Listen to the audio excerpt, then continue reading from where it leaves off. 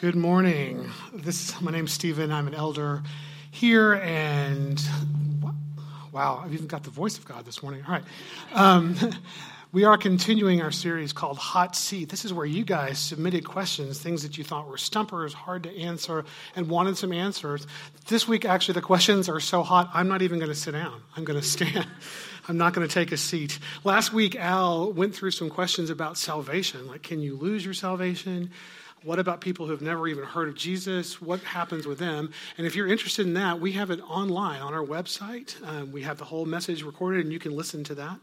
And today, I'm going to tackle 3 questions that aren't necessarily related to each other, but I'm putting them all under the heading of, does the Bible really say? Does the Bible, because we got some great questions from you guys about things that the Bible says. And the first question I'm going to answer, and then once again ask the beautiful administrative assistant of the church, who happens to be my wife, to create some symbols for me. The first question is, was the earth really made, and was the life on it really made in 7 literal 24-hour days? So I've made a little globe, or she's made a little globe. There's a symbol of that. And the next question is really kind of a difficult question. It's, does the Bible condone slavery? Does the Bible condone slavery? I've got a symbol of handcuffs. And then the last question, my goodness, I smiled so big when I saw this question. It said, so when you become a Christian, you got to become a Republican? Which I thought was a fantastic question. So I've had this as a symbol. And we get questions because people ask us questions, people ask me questions about the Bible. And I think it's really important when someone asks you a question that you know what the Bible actually says. Because sometimes when you get a question posed to you, the thing that the person says will be either sort of out of context or have little elements of truth, or might be completely wrong about what the Bible says. An example I have for like when you kind of sort of describe things based on facts, but it's not really right. I found, and I love this, from 1990, it was a fairly popular movie, and this was the description. It said, transported to a surreal landscape, a young girl kills the first person she meets and then teams up with 3 strangers to kill again. Anybody have an idea of what that was describing? Wizard of Oz, right?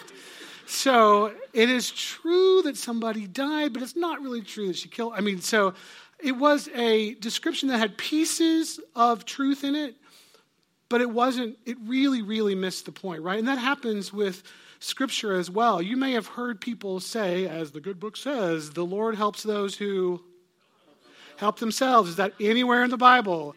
Absolutely not. In fact, it does say that the Lord helps us, but not for helping yourself. The Bible encourages us everywhere to put other people before ourselves. So that's kind of a common misunderstanding. And so it's good if someone were to talk to you about that. You say, well, actually, the Bible never really says that.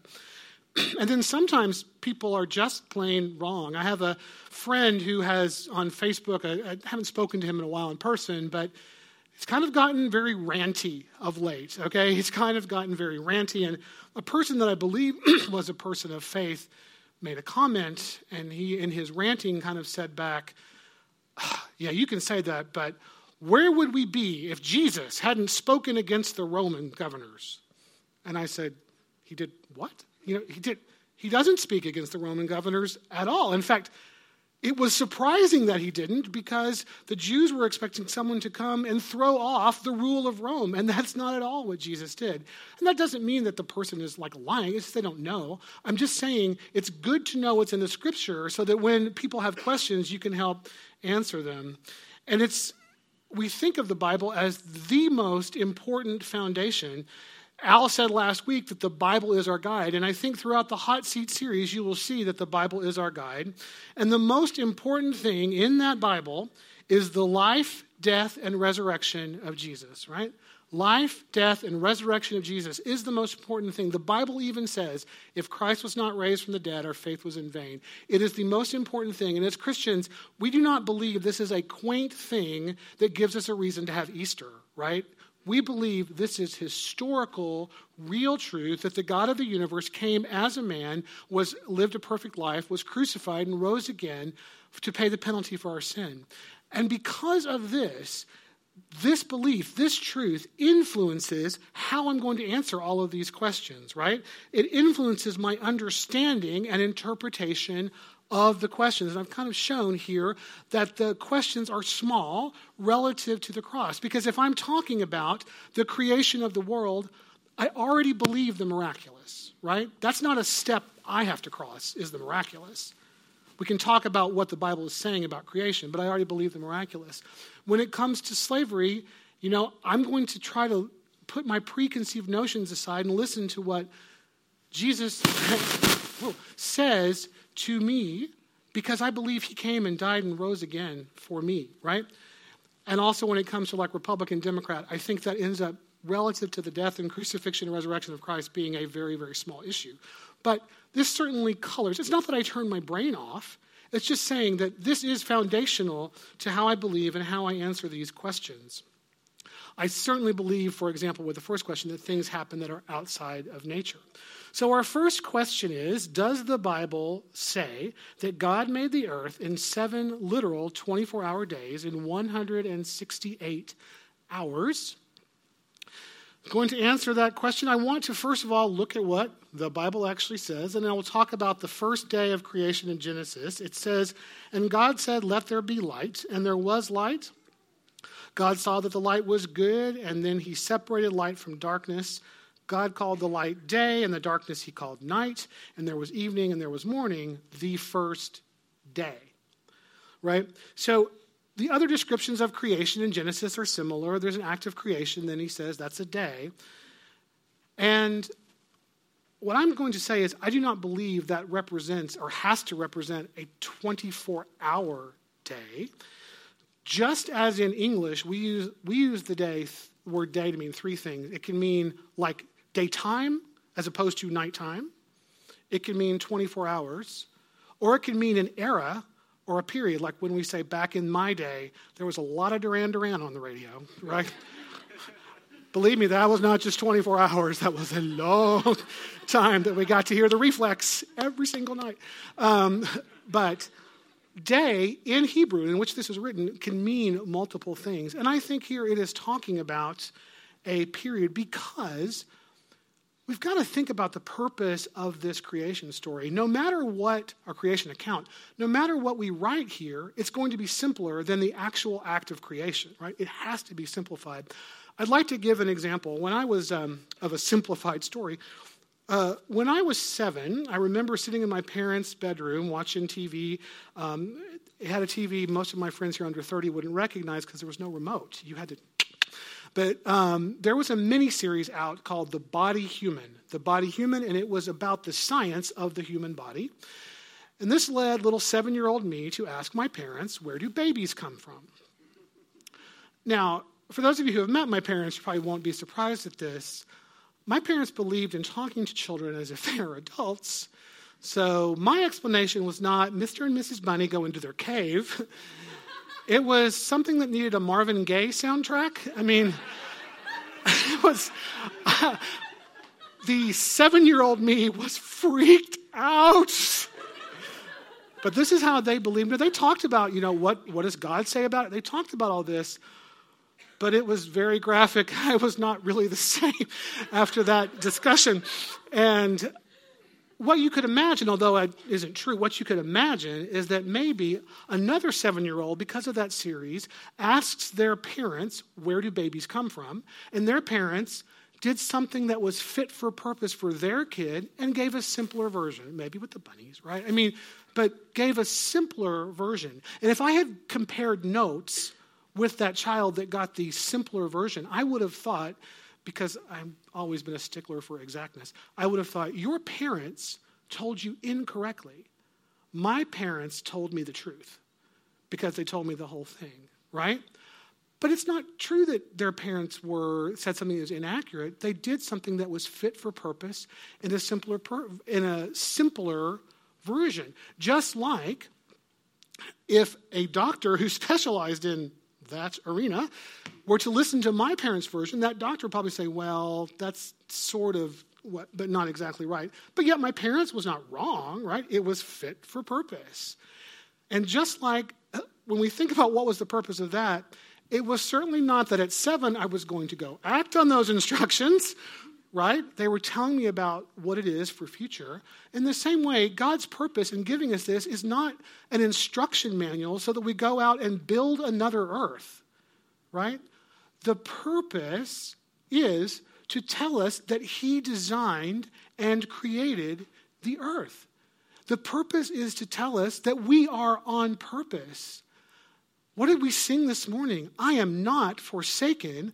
I am who you say I am, which is designed and loved by God, right? That is the purpose of the creation account. You are not an accident. You are not a chemical accident, as evolution and naturalism would tell you that you are, that you're just this cosmic accident, right? So I don't believe that it has to be a 24-hour day. It's the word day, which in Hebrew, as I say, can be used to mean a period of time. It's used in other places in the Bible to mean a period of time. And I like this question because I think a lot of people ask questions about it. And maybe you've had someone ask you about it. And one of the things I think that as we have wisdom about people asking us questions, you should ask yourself, is the answer to this question really important to them? Is this the real issue?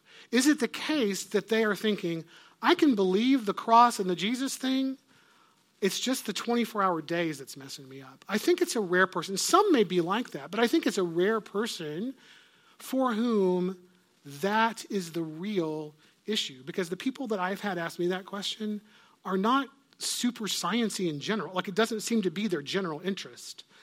What I think can happen is I think people can have hurt in their life and can use, well, you know, that whole 24-hour creation thing. I can't believe that. I think they can use that as a way to tell themselves, I'm not going to think about the rest of it. I'm not going to think about the fact that there is evil in the world. I'm not going to think about the fact that I know I have done things that are wrong and I'm guilty, right? So when you have a person ask you this question, what I would do is think about why are they asking you the question, and if it is the case that you think it's probably an excuse, there's really no need to sell them on science, right? Because they might have a hurt, they might have another issue. You got to love them. You got to love them where they are. I had a friend in high school tell me, you will never argue someone into the kingdom. You will love people into the kingdom. Just something to think about as people ask you questions, that sometimes the questions are a bit of a front or something for other issues that they have really deep. If you are interested in this topic specifically about creation, there's a really good book that I'd like to recommend. It's called 7 Days That Changed the World. 7 Days That Changed the World by a guy called John Lennox. And if you're interested in a little more details about evolution and specifically about why I think the earth is designed, because the chance of life on a random planet actually ends up being much smaller than we thought when I was a kid, back in my day, when Carl Sagan was doing Cosmos, it's actually pretty unlikely to have life on a planet. I did a talk called Soul Activity Week 5, March 26, 2017. You can find that on the website. It will tell you also, give you a lot more detail on evolution. By the way, we also, if you ever miss a service, we do Facebook Live. So you can go back and check out the Facebook Live if you want to. Okay, so the next question I have was, I think, my hardest question, and that was, does the Bible condone slavery? Does the Bible really condone slavery? And I think that this is a difficult question because in North America, slavery was a wound that was violently opened 400 years ago and still bleeds a bit today. Yeah, it is a very difficult topic, and there's a lot of sensitivity around it. So I want to remind you that this text was written 2,000 years ago, not 400 years ago. I think it still applies, but I'm just saying this was written before any of the advent of North American really anything, right? It was written quite a while ago. And I'd like to ask you just to keep an open mind to what the Scripture actually says, because I think it is a big misinterpretation to say that the Bible condones slavery. In fact, my answer to that would be no, it doesn't condone slavery specifically. It gives instructions to people who are in Christ who happen to be slaves. So let's look at what the Scripture actually says. Ephesians chapter 6, verses 5 through 8. So here it says, "Slaves, obey your earthly masters with respect and fear, and with sincerity of heart, just as you would obey Christ. Obey them not only to win their favor when their eye is on you, but as slaves of Christ, doing the will of God from your heart. Serve wholeheartedly as if you were serving the Lord, not people, because you know that the Lord will reward each one for whatever good they do, whether they are slave or free." So I think it's easy to take words out of that and make this claim that the Bible condones slavery, like I think it was easy enough for that guy to make the description of the Wizard of Oz, right? But I don't think that's what it's doing. First thing I'd like to ask everyone to notice is this came from a part in the Bible where Paul is giving instructions to Christians on how to live a Christian life. It is not giving a general instruction about what society should do. There are lots of instructions to Christians about marriage, about parenthood, about other things that are instructions. Here is how you live your life so that others see Christ in you. And the Bible instructs Christians throughout that they are to behave and respond in joy and love when they are treated poorly. It says that we are to respond in love when we are treated poorly. I'm going to look at what I think is perhaps the most famous example of this. Turn the other cheek, right? So let's put this up. Maybe you've heard it, maybe you haven't. This is from Matthew. This is Jesus talking.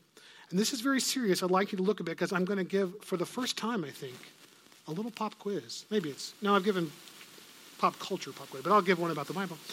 It says, "I tell you, do not resist an evil person. If anyone slaps you on the right cheek, turn to them the other cheek also." So my serious question today, is this verse condoning cheek slapping? Look at the words. Oh, can we have the verse stay up? Yeah. Is this verse condoning cheek and saying it's okay? I don't think so. What does it call it when a person does it? It's a word in that verse that starts with E. Evil. He says, when people do evil to you, turn the other cheek. It is not saying that it's right to slap someone on the cheek.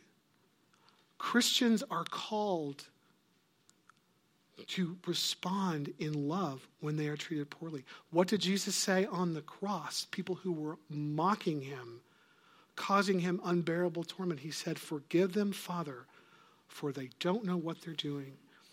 And we are to respond in the same way. It is countercultural. It is countercultural, this idea of turn the other cheek. My parents were new believers. I was still taught, if somebody hits you, you fight back, right?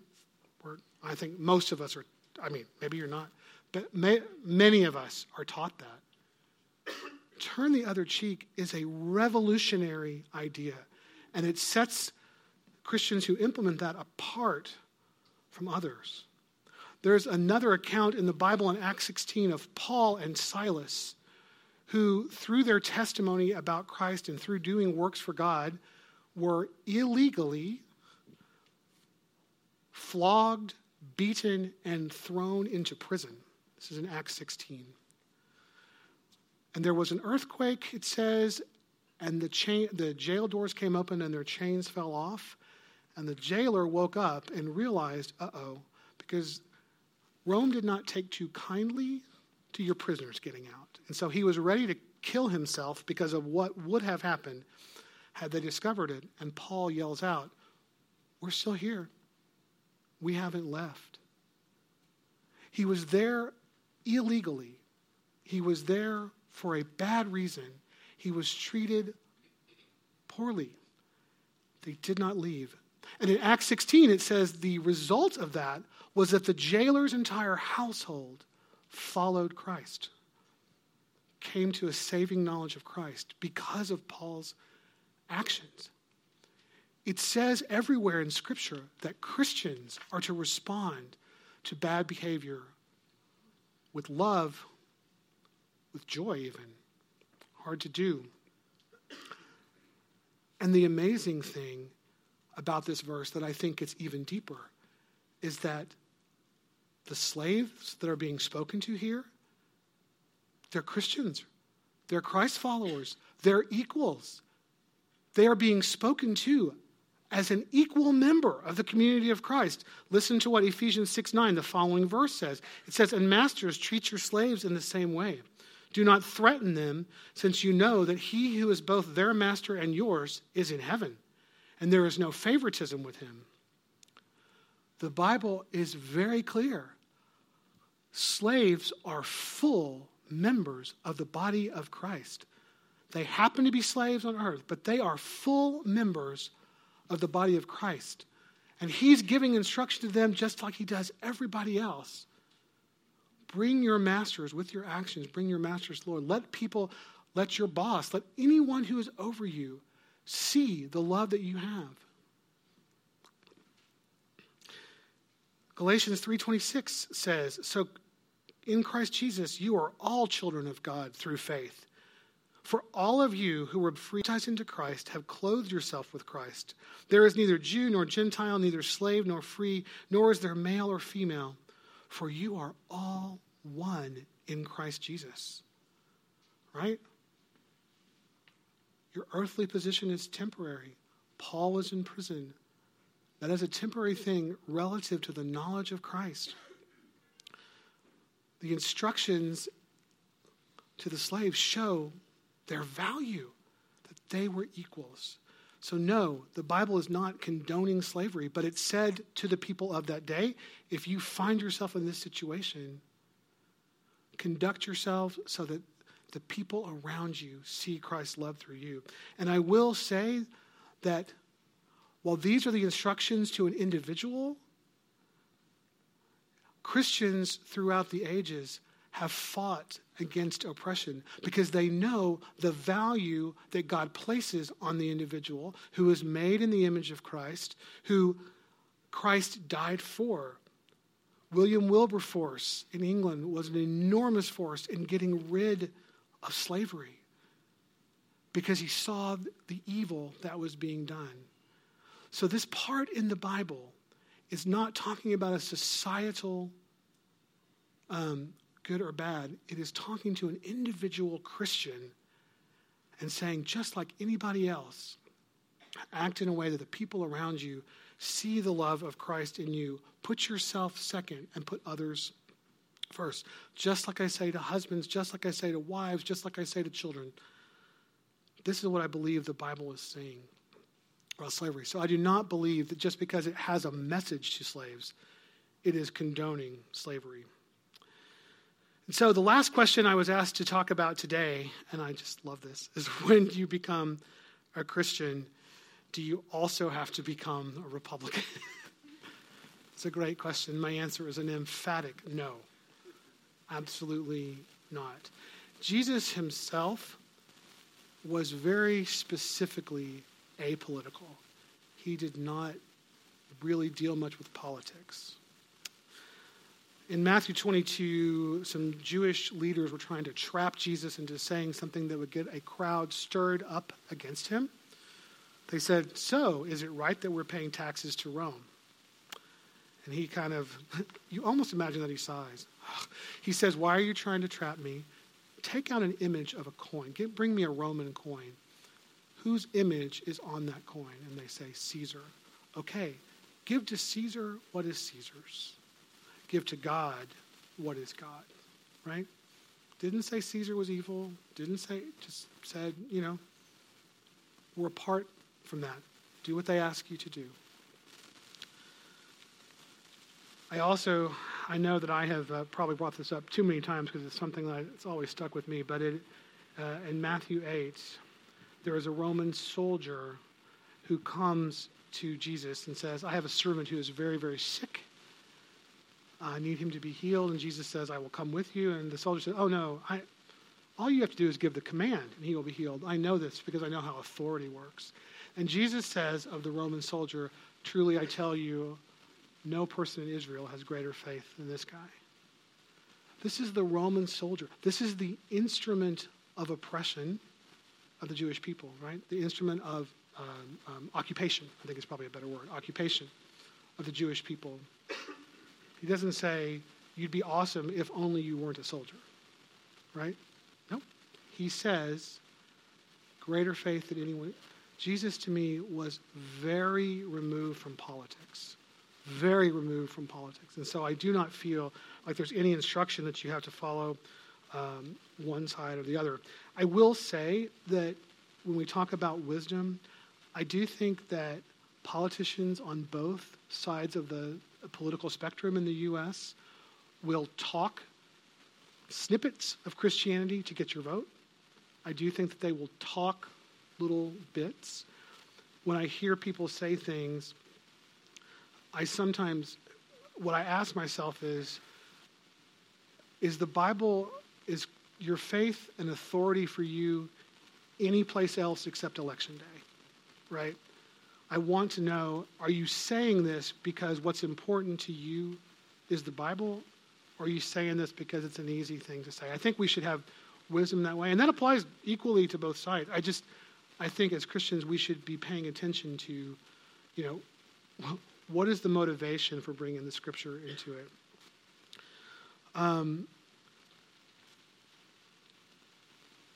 It's also good, once again, to know what the Bible says. It's really good to know what the Bible actually says.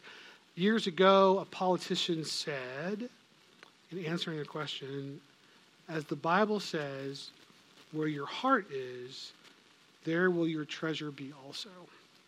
Now, those of you that know the Scripture might realize he flipped two words when he said that.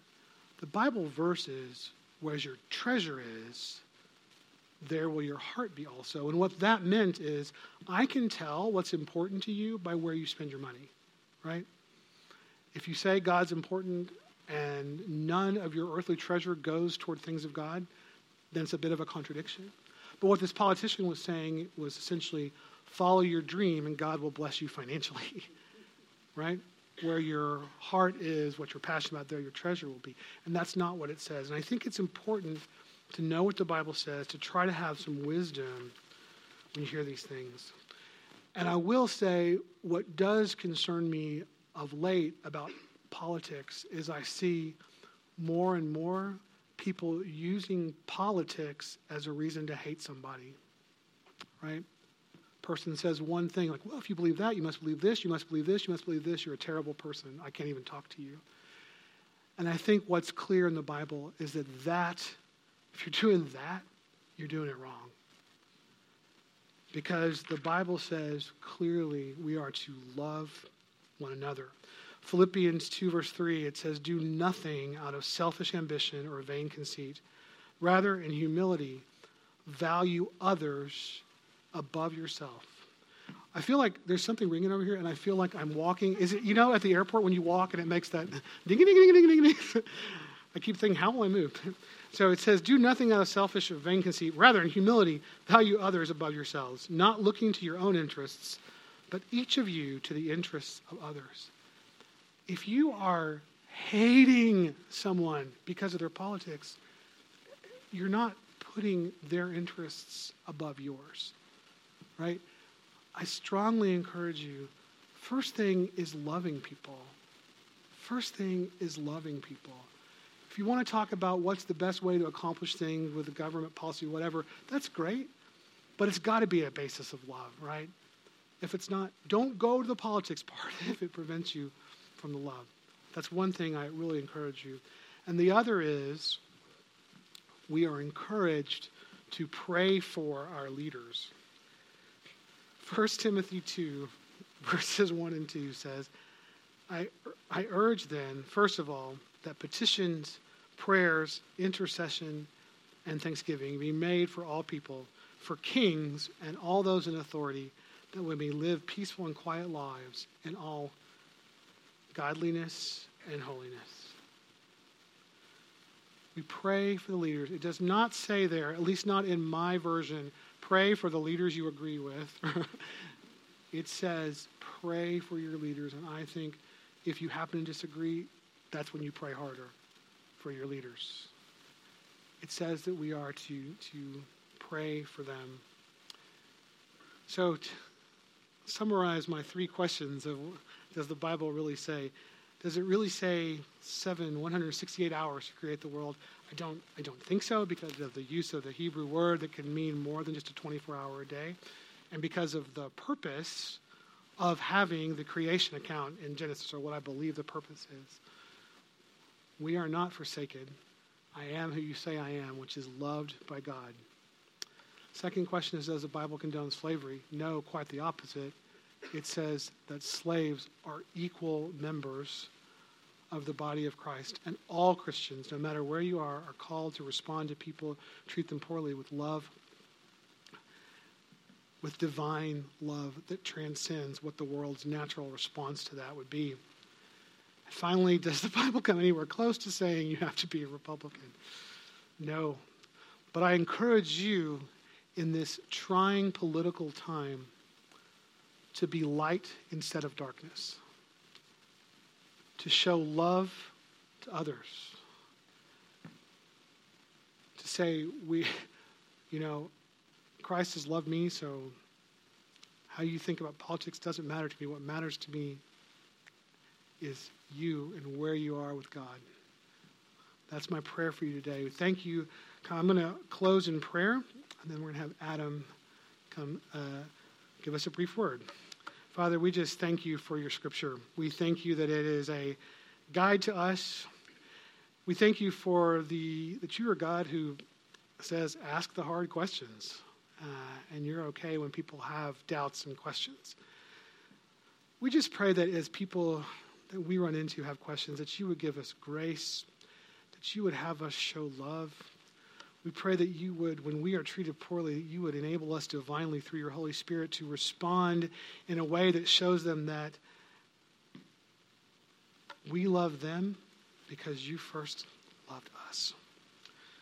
We thank you for the week in front of us and pray that we can be your messengers and we can be light in this world that can sometimes be very dark. In Jesus' name, amen.